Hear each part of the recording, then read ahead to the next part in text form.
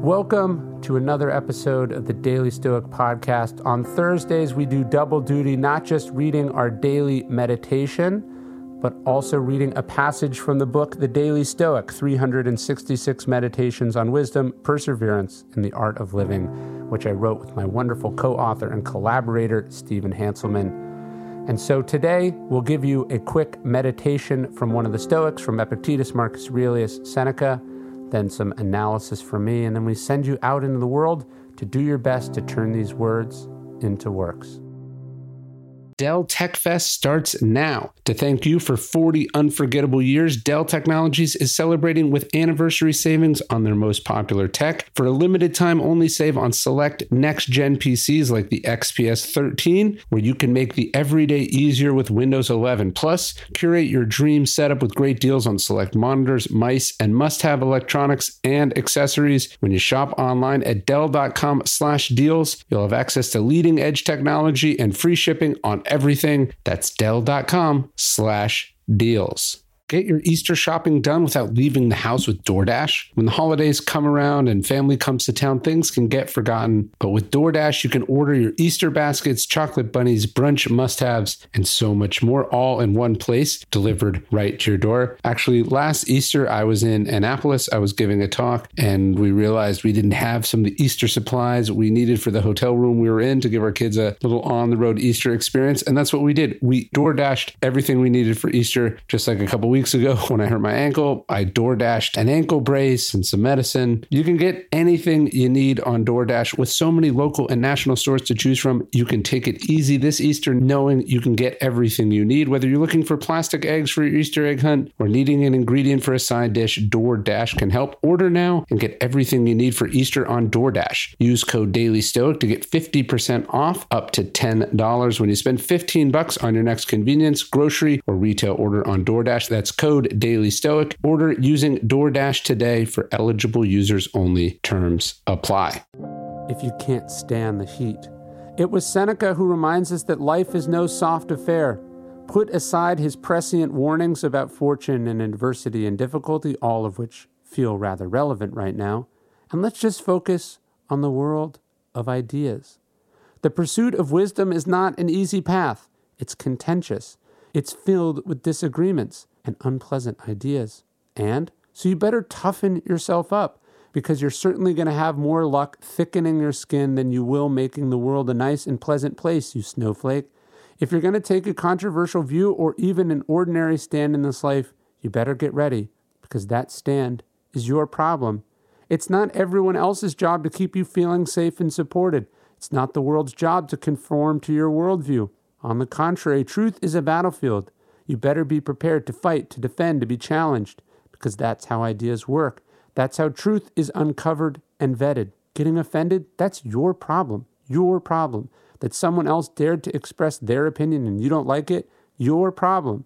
That the evidence is challenging what you like to believe, what you've gone on the record supporting, your problem. Your problem. But as we said, it's also your opportunity to change your mind, to engage, to discuss, to question, to learn, to reply, to grow.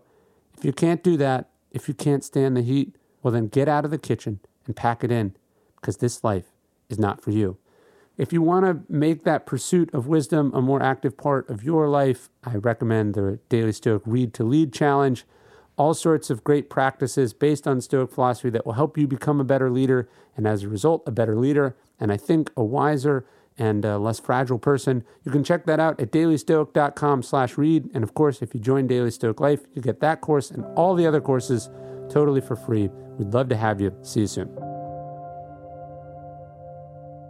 Don't get mad. Get help. Are you angry when someone's armpits stink or when their breath is bad? What would be the point? Having such a mouth and such armpits, there is going to be some smell. You say they must have sense. Can't they tell how offensive they are? Well, you have sense too, so congratulations. Use your natural reason to awaken there. Show them, call it out. If the person will listen, then you'll have cured them without useless anger. No drama or unseemly show required. Marcus Aurelius' Meditations 5:28. And I'm reading to you today from the Daily Stoic, 366 Meditations on Wisdom, Perseverance, and the Art of Living by yours truly. and my co-author and translator, Stephen Hanselman. You can get signed copies, by the way, in the Daily Stoic store. Over 1 million copies of the Daily Stoic in print now.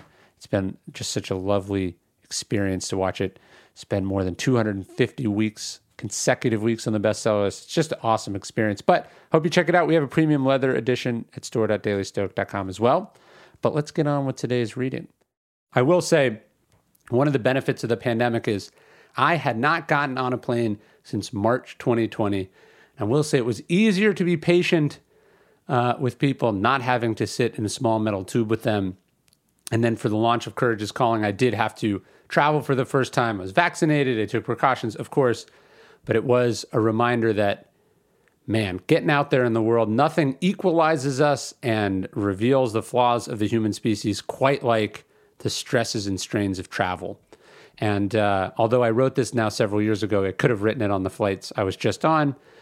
The person sitting next to you on the plane, the one who is loudly chattering and knocking around in your space, the one you're grinding your teeth about because they're, not wearing their mask, because they're clearly shouldn't be traveling, because they are encroaching in your seat, the one you are hating from the depths of your soul because they're rude, ignorant, and obnoxious.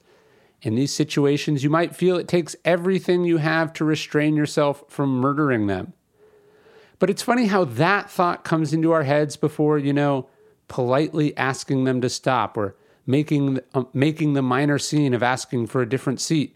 We'd rather be pissed off, bitter, raging inside than risk an awkward conversation that might actually help this person and make the world a better place. We don't just want people to be better, we expect it to magically happen, that we can simply will other people to change, burning holes into their skull with our angry stare. Although when you think about it that way, it does kind of make you wonder who the rude one actually is.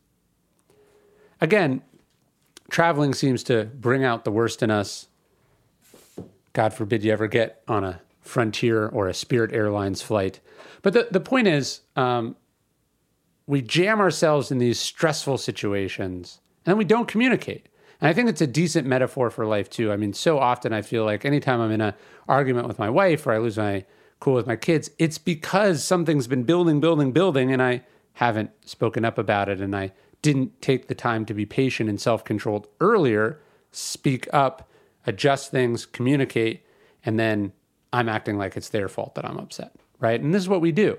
Have you ever actually said, hey, could you not recline your seat? Or, hey, that's my armrest. Or, hey, you just spilled that all over me. Or, hey, you're snoring really, really loudly. I remember I was on a flight a couple of years ago. It was a red-eye flight from Milan to Brazil. And, we took off at we were supposed to take off at 5. We ended up taking off at 9. It was super delayed. So 2 hours into the flight, the people in the 2 seats next to me are chattering away as if it's, not now late at night and this is the window to sleep. And I remember just going, I'm going to say something. And I just said, hey, I'm exhausted. Is there any way you can keep it down? And they were like, oh my gosh, we totally forgot. We we were wired, blah, blah, blah, blah, blah. And then they were so nice and quiet because I said it politely. I didn't store up my anger and then vomit all over them. I didn't store it up and then not be able to sleep because I was so angry. I just spoke up. I said it kindly, patiently. Remember, you can do these things kindly. It does take some courage and self-control to speak up, to say what you think, to ask for what you need. That is an important part. And then you never know. Look, they could have responded like jerks, and oftentimes people do respond like jerks. But this too is an opportunity to practice some of those same virtues again. So don't stew, don't resent, don't be bitter, don't expect they magically know. They could be going through something. They could be dealing with something. They could also, and this is the case, have no frickin' clue that what they're doing is causing a negative externality for anyone else. Although, again, you shouldn't recline your seat on airplanes. It's just a basic kindness. You're taking space from the person behind you. And then people go, but they could just do it to the person behind them. That's exactly why a Stoic doesn't recline their seat. But I'm getting off on a tangent. Anyways, do the right thing, speak up, or, Marcus Aurelius says, either instruct people or put up with them. So you got a choice. be patient and endure it quietly without complaint, or politely speak up, see if you can reach them, see if you can make a difference, and then move on. All right. Let's, one other thing I would say that the pandemic has brought up about this is clearly we as a society have tolerated obscene and totally unacceptable behavior towards waiters and flight attendants and grocery store clerks and it was only the pandemic that really revealed just how dependent we are on these people and just how they're putting their ass on the line every day for us. And then you're gonna go all Karen on them and treat them like crap. Not acceptable. So I would say you have to be patient, but the thing you can't accept is other people treating other people crappily, and you certainly don't want to be that person yourself. Rant over. Be well, everyone. Thanks so much for listening to the Daily Stoic podcast. Again, if you don't know this, you can get these delivered to you via email every day. You just go to dailystoic.com/email. So check it out at dailystoic.com/email.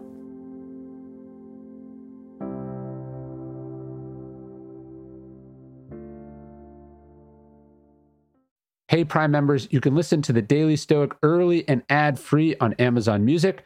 Download the Amazon Music app today. Or you can listen early and ad-free with Wondery Plus in Apple Podcasts. The early 2000s was a breeding ground for bad reality competition series. From shows like Kid Nation, CBS's weird Lord of the Flies style social experiment that took 40 kids to live by themselves in a ghost town, to The Swan, a horrifying concept where women spent months undergoing a physical transformation and then were made to compete in a beauty pageant.